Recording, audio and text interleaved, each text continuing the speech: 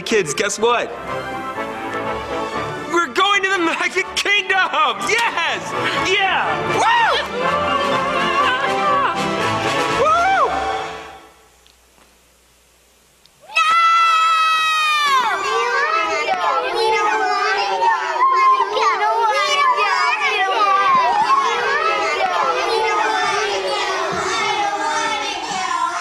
Maybe I better go back to the beginning and explain. When my children were little, they had a dream called the Magic Kingdom. It was a whole new world full of wonder where everything was very good. Well, one year, some friends offered us a week due to copyright protection at a certain well-known theme park in Orlando, Florida. All we had to do was get there. We couldn't afford to fly, but I figured we could drive. We had a minivan. I came up with the idea of surprising the kids because I knew that if we told them too early, they'd drive us crazy, and I cherished that moment of revelation when I'd say, "We're going to the Magic Kingdom," and, you know, their faces would light up with joy, and they'd begin to dance spontaneously with unspeakable gratitude for me. Well, anyway, as vacation time approached, they began to press for information, and, well, we didn't want to lie, so I got out a map and I charted out the journey. I realized that we'd be traveling through a place called Junction City, Kansas, the place where I was born. So when they were pressing one day, "Where are we going, Daddy? Where are we going?" I said, "Kansas. We're going to Kansas." And they said, "Wow! What's in Kansas?" And I said, "Oh, there's stuff in Kansas. Motels, swimming pools, great stuff." So my kids began putting their hope in Junction City, Kansas. Well, the day finally came. We left the house early in the morning and set out for Kansas. If you subtract 4 hours of potty breaks, it's about a 6-hour drive from Denver to Junction City. Then 1 hour further on to Kansas City, where we'd rest, get a hotel, and then be on our way to the Magic Kingdom. It was a long van ride for the kids. So when we exited I-70 for Junction City, the kids were pretty excited. John was looking for motels with swimming pools. The kids were talking about how they're going to see the place where Daddy was when he was a little boy. We drove past this dilapidated old bowling alley, and they all yelled out, "Daddy, we can go bowling! Can we go bowling? Daddy, can we go bowling?" And I said, "Maybe." We drove to the church that my dad had pastored when I was a little boy. I called ahead, and now the pastor was waiting for us. He showed us around the old building. The kids had these disposable cameras, the kind with film, and they were all taking pictures. I said, you might want to save some of those pictures for later." They said, "What for?"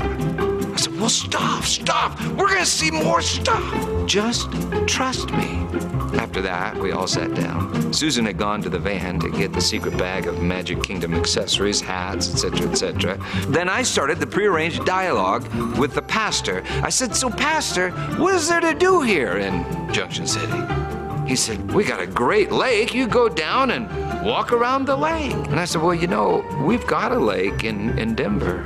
He said, "Well, we got a bowling alley." And the kids said, Yeah, Dad, bowling. We could go bowling." And then he said, "And we got a miniature golf course." And I said, "Well, you know, we already have a lake. We got bowling alleys and a miniature golf course in Denver, Colorado. You know, we've already seen the church and the house.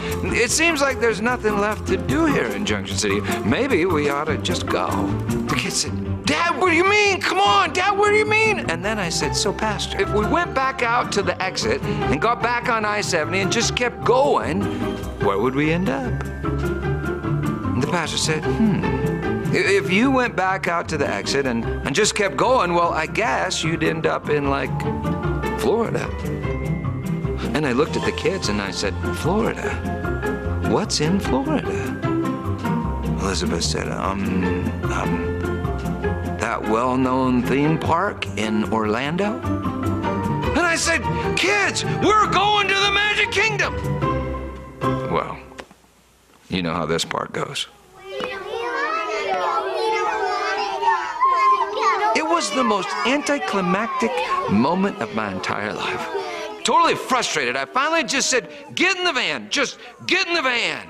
I was thinking, man, they are getting a tongue lashing once we're all in the van. You are the most ungrateful, disrespectful, spoiled children. Do you have any idea how much this cost me?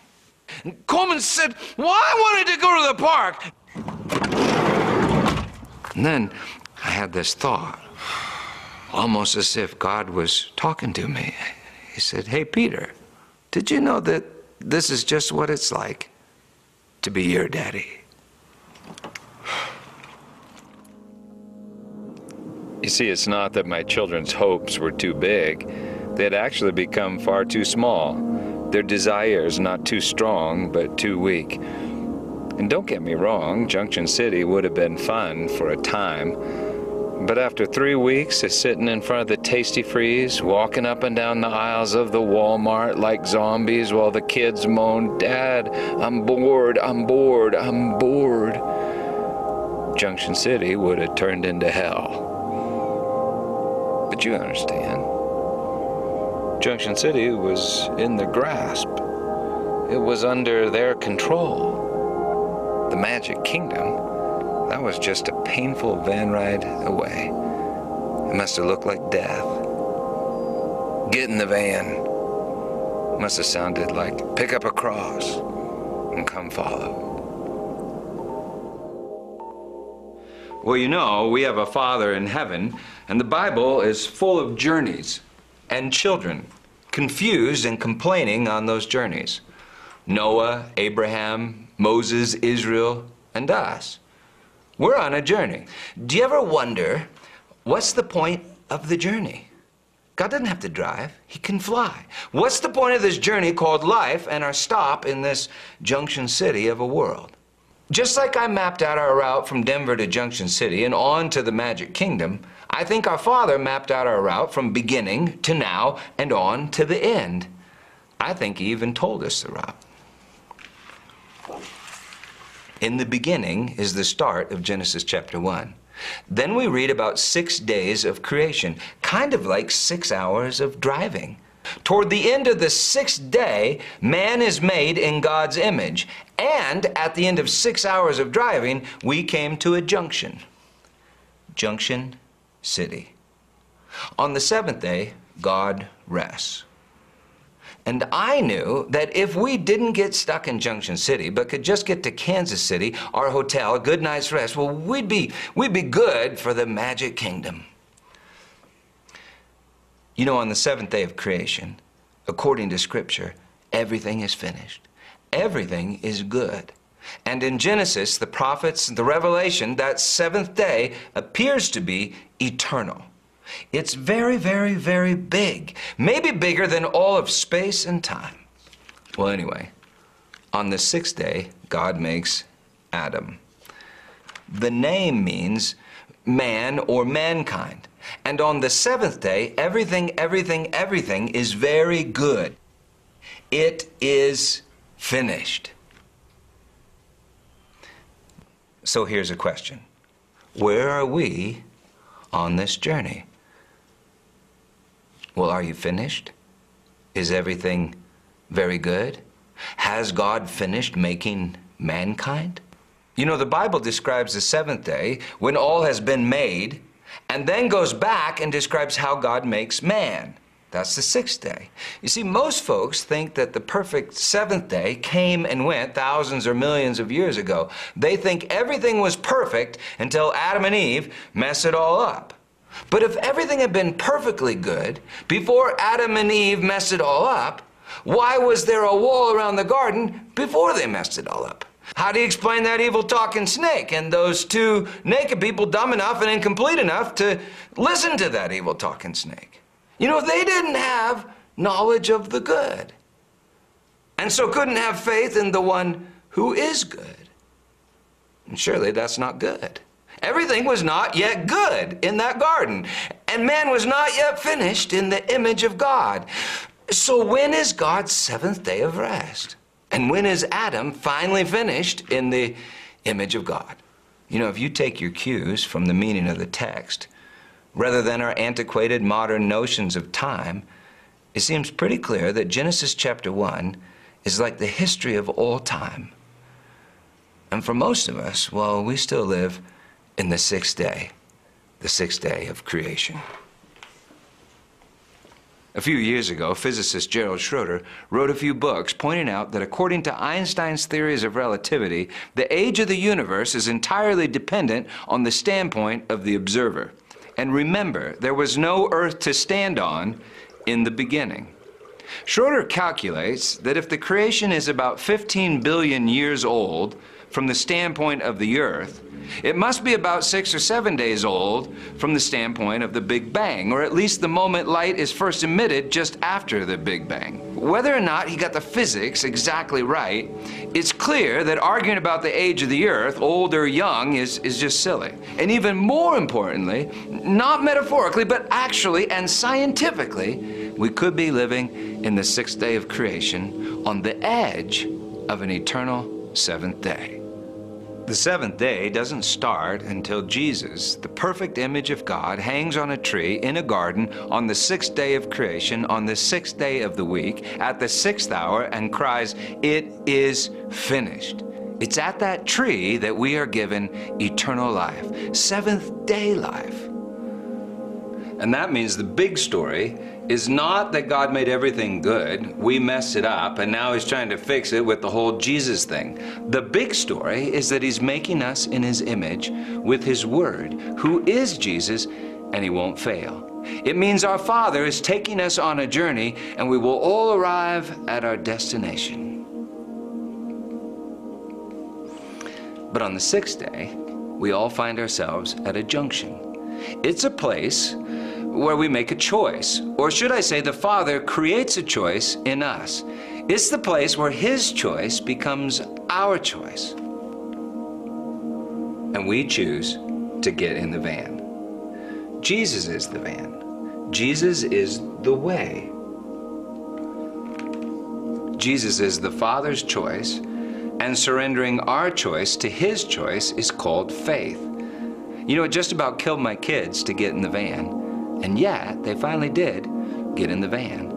Maybe they saw that it killed me, that it was killing them. They knew that their pain was my pain. And so my pleasure was their pleasure. So they had just enough faith in me to get in the van. But what if they hadn't gotten in the van? Would I have left them forever in Junction City or consigned them to endless torment? No, because that wouldn't make me happy. Their pleasure is my pleasure. You know, I hate going to copyright-protected theme parks without my kids. It's their happiness that makes the Magic Kingdom magic for me. Well, if they hadn't gotten in the van, I wouldn't have consigned them to endless torment. However, I might have granted their bad choice for a time, that my good choice might become their choice in time. Maybe that's why God made time. In other words, I might have said, fine, you can just stay in Junction City, but I would have stayed with them. I would have descended into that hell with them. Then after 3 weeks of sitting in front of the Dairy Queen and wandering around the Walmart like zombies, mumbling, I'm bored, I'm bored, I'm bored, I would have said, now, let's get in the van. You know, until we got to Junction City, the Magic Kingdom was only my choice. But as I shut the van door, my choice became our choice. Granted, it was only the size of a mustard seed, but the seed grew and became a kingdom. And that's how we got the hell out of Junction City. So why stop in Junction City at all? Why does God allow this fallen world at all? I don't think I can fully answer that question, but I do know that stopping in Junction City made the Magic Kingdom that much more magic. Over and over again it happened. We'd be standing in line for Space Mountain, or we'd be eating those giant turkey legs that they call alien legs. One of the kids would just stop me, their eyes would get huge, and they'd just exclaim, oh, Daddy, I can't believe that I wanted to stay in Junction City. I love you. It means I trust you, and that's called faith. You know, all sorts of folks visit copyright-protected theme parks and have a hell of a time. I mean, it feels like hell because they don't have faith in love. You see, faith in love, and God our Father is love, faith in love is what makes the magic kingdom magic for us. And that means the magic really starts in the van. My kids are young adults now, and they love to reminisce about family vacations. And this is the crazy thing. They don't seem to miss any copyright-protected, world-famous theme parks. You know what they miss? Our time in the van. In Jesus' name, believe the gospel and get in the van.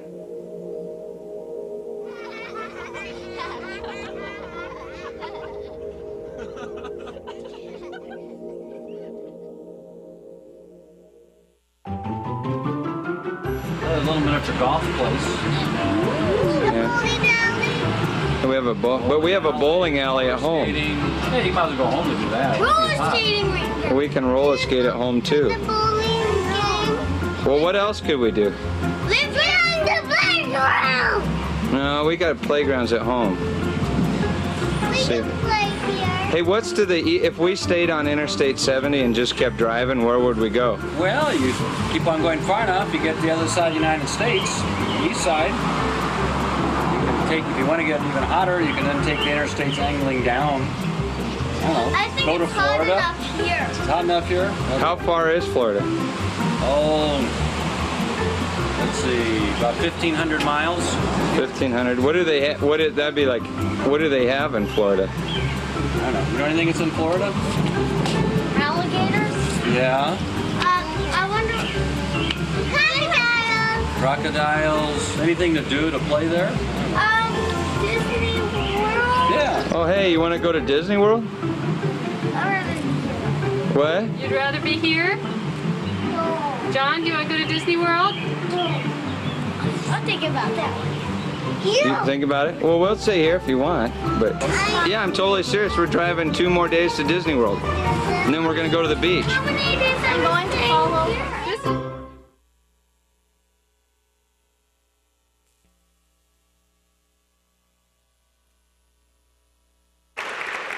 Yeah, so that was kind of cool, huh? And that's what we're doing. That's what we made. I think Ben did an awesome job with the movie. And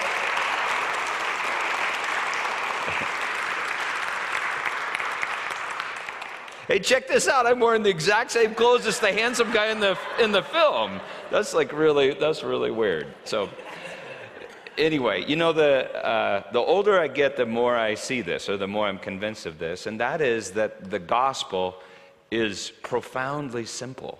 It is really profoundly simple. I know we think it's complex, but I don't think it is. The gospel is this, that God is the creator. Period. Let me expand it a little bit. That God, who is love, creates all things with his word.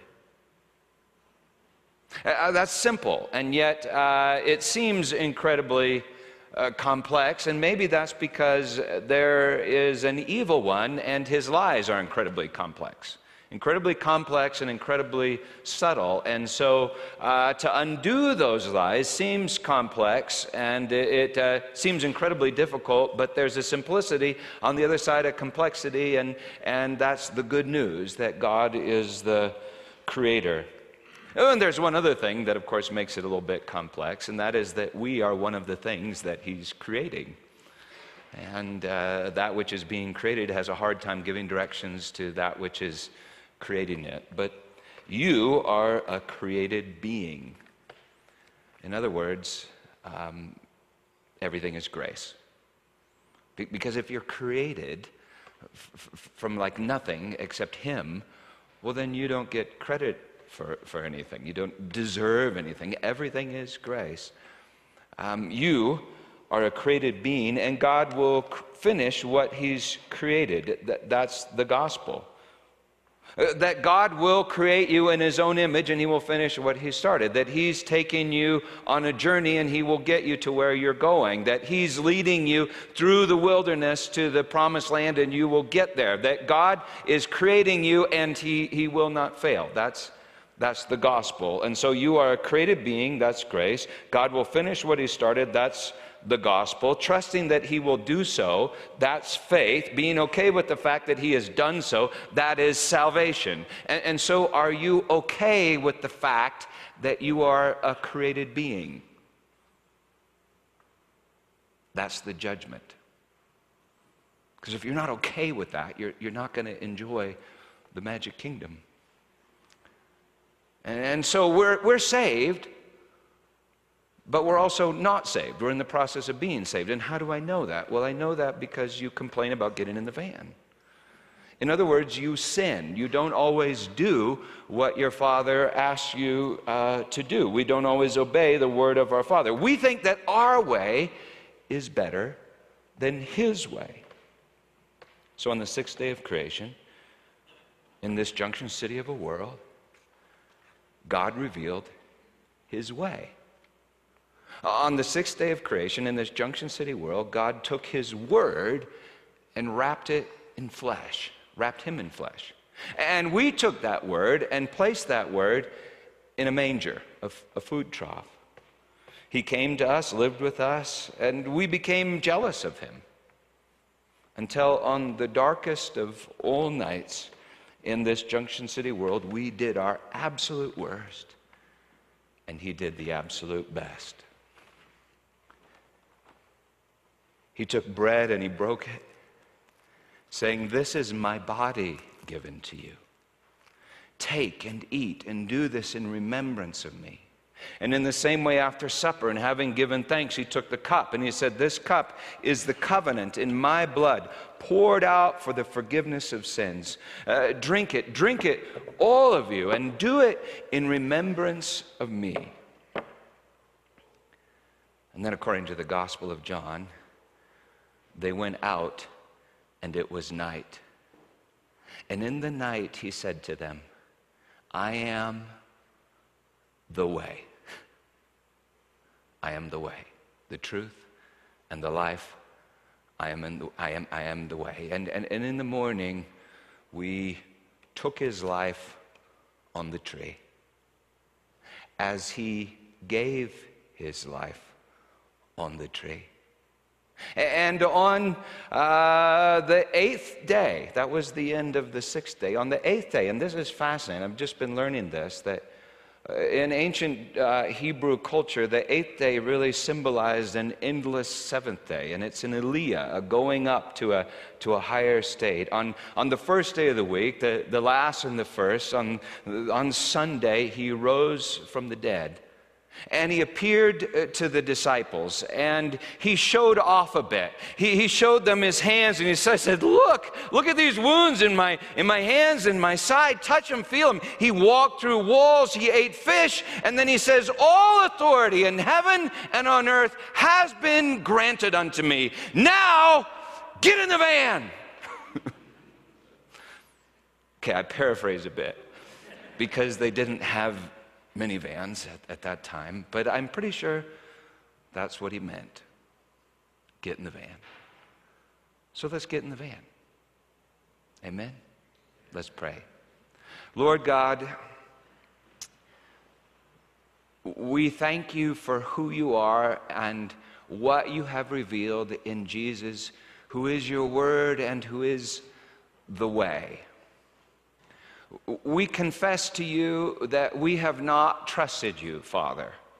We have not trusted that your decisions, that your judgment is good. And so we've trusted our own judgment. And Lord God, I do that like every day with my anxiety and my fear and my doubts and my lusts and my addictions. But I thank you, Lord God, that you have revealed your mercy and that your mercy is the way. And so, Lord God, I'm beginning to trust you. We're beginning to trust you. You have gotten into us. And so we want to get into you and go home.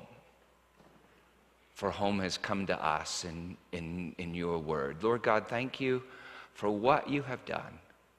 And now, Lord, through the power of your Spirit, through the power of your word, we ask that you would help us to believe and to get into the van because we trust you. We see now our Father is good. In Jesus' name, amen. Lord God, we thank you that in the beginning you spoke your word into the void, and then your word spoke to us saying, look, when you talk to him, call him Father, our Father. And so, Lord God, we thank you that you are our Father and you are good. In Jesus' name, amen. And now you may be seated for a little bit longer benediction, not a whole lot longer. Really 7.5 years ago, the sanctuary started. And when we started, the board got together and said, what are we doing? Why are we here? What's our purpose? And of course, we can never fully understand all the purposes that God but we identified this. Michaela, could you put that up on the screen? This is what you see when you walk out on the wall, and that's this. We said, well, we think this is what we're to do. The sanctuary seeks to represent these underrepresented truths. God is one, and so his judgment is love. God is love, and so desires to save. God is almighty, and so can save. God is Jesus, and so does save. For in him all the fullness of God was pleased to dwell, and through him to reconcile to himself all things, whether on earth or in heaven, making peace by the blood of his cross. Colossians 1:19-20, God is better than you thought, the love of Jesus is deeper than you know, and the Spirit is everywhere working the wonders of mercy. And so how do we represent? Well, the first way we represent is we represent to God our Father. In other words, we say to him, I can't believe I wanted to stay in Junction City. Thank you. I love you. You are good.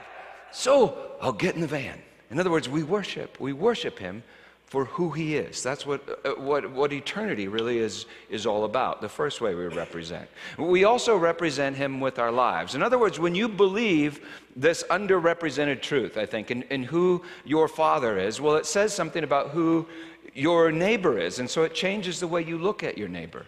Changes the way you talk to your neighbor. It changes the way you perceive your neighbor. It changes the way you forgive because you understand that the Father is doing something in everyone's life around you. You see, when you believe his love for you, it changes the way that you love others.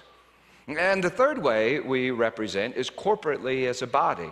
We come here to this place to worship together our Father who wins, his word who wins, that Jesus wins and he's good, and that is really good news. So the first way we do it together is as a body. Another way that we're doing it as a body is the sanctuary is this thing called the Sanctuary Abroad. Matt Kinner is Matt, would you raise your hand back there? Matt's on our board, and he chairs that committee. And we felt that part of our job as a church is to speak the message beyond our church to the world, to be a church without walls. And so he's working with a committee and also with Chris Fuller, who's come on as our organizational director over the church and also over doing that kind of stuff to say, how do we get the message beyond these walls? One of the chief ways that we do that is through Downside Up Films. And you know, Ben, who's been part of our church for a long time, Ben started Downside Up several years ago. Ben's right back there. And so, Ben, would you walk out here just a little bit so people can see you? So you need to get to know Ben. Do you want to say anything, Ben? So come up here and say something. I think the actors are here too, aren't they? But maybe they're down in the kids zone. Oh yeah, the okay. kids are for sure. Hey, so wasn't that fun? All right, yeah. You know, we do a Kickstarter, and all of you are a huge part of that. And then, you know, a couple months later, we do this, and this is fun. So I just want to thank all of you in this room for being here. First of all of you that were a part of the Kickstarter, thank you from the bottom of my heart. You know, we could not do this without you. And so All right, here's the deal, okay? So I just posted it on the Facebook, okay? So the Downside Up Facebook page. So we need you to go on there, search for Downside Up Films. If you're not a part of it already, you'll see the link. Share it on your wall. Ask questions. Encourage people to ask questions. We want to engage people. Okay, so encourage people to ask questions. That's what we want. And then after you're done here, Peter has a few more things. Go downstairs. We have cake down there. We have a coffee down there. We have all of our stuff, DVDs, bumper stickers, which you can have for free. Take as many of those as you can. Zach made those, and they're awesome.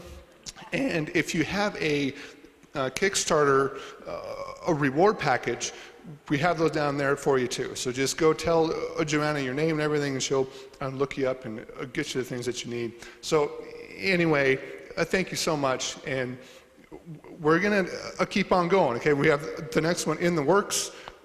So I'll be looking for that in the next couple months. Thanks, everybody. Thanks, Ben.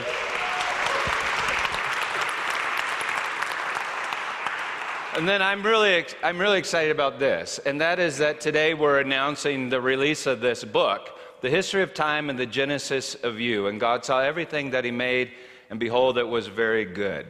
You can get a copy of this book downstairs. It's a pre-release copy because we're still doing a little bit of formatting that should be done in the next week or so. You can get this downstairs for $5, okay? And I just suggest you do that because it's all there. We're just changing a few formatting things, and then we'll have that out in the next few weeks. Nate Bullis is doing this with me, and Nate's incredible. He's has explained to me what a comma does and what it doesn't do, and so... I speak, so I don't worry about commas and junk like that. So anyway, he does, and so I'm really, really grateful to Nate. And so this will be available on Amazon, and I really hope that in the next few weeks, and I'll tell you when we have the final copy done, which will probably be in a week or two. I'd love it if you'd get a copy today. Also, if you can order it, we'll get a Kindle version too. If you order it and you write a review on Amazon, that would be awesome because it would help the word get out. And I'm super, super excited about this because this really explains the stuff in the film. And I've paid a price, and actually you all have paid a price for proclaiming this message. It's amazing to me how much the principalities and powers of this world do not like the gospel, the good news. But I'm just thrilled to death to get this out. And so I'd love for you to learn it, because a lot of times when I preach, I just go crazy trying to explain things, and it gets too complex and everything, because I'm trying to explain something that's profoundly simple through a complexity of lies. And the more we kind of together can walk down this road, the easier it will be to preach, and also I think the better you'll be at proclaiming the gospel to a world that really needs to hear it. So hopefully you'll do that. These will be available downstairs right after the service. And so I want to say that as a church, sometimes people ask, what's your evangelism program? What's your missions program? And we have some of that kind of stuff. But the honest answer is our evangelism program, our missions program, our strategy to change the world is you. It's you. And because institutions like to be in charge of stuff, we come up with all sorts of, other things, and that's good. I mean, it's good to do things together, but it's you going to work and looking at your coworkers differently. It's you being hurt by your neighbor and then forgiving them because you entrust judgment to God. It's you with a smile on your face and a sparkle in your eyes because you know that your Father is good. That's how Jesus chose to spread the message. And He asks us to share in it that we might share in the Father's joy. So we have good news to share, and you are that good news. And here's two simple, now I'm talking about the institution, but here's two simple things that I just want you to do. And that is, would you go online, would you watch the film, and then would you forward it to everyone that you know? Or at least a bunch of people. And then secondly, I hope that you get a book and you read it. So now the benediction. Why don't you stand for the benediction? Remember, you're going to go downstairs afterwards and hobnob, right? Okay. All right, that's part of it too. Oh, and I should say this, members of the prayer team will be down front here. They'd love to pray with you. Also, if you're new, we'd love it if you'd go back to our information. We have a Connect Center back in that corner, and we have DVDs of the other Downside Up films, and we'd just love to give you one, because we've decided to just do these and together and make them available to everyone. So be sure to grab those. But now, by way of benediction, believe the gospel and get in the van. Amen. In other words, do what your Father asks you because you trust that He's good. Amen.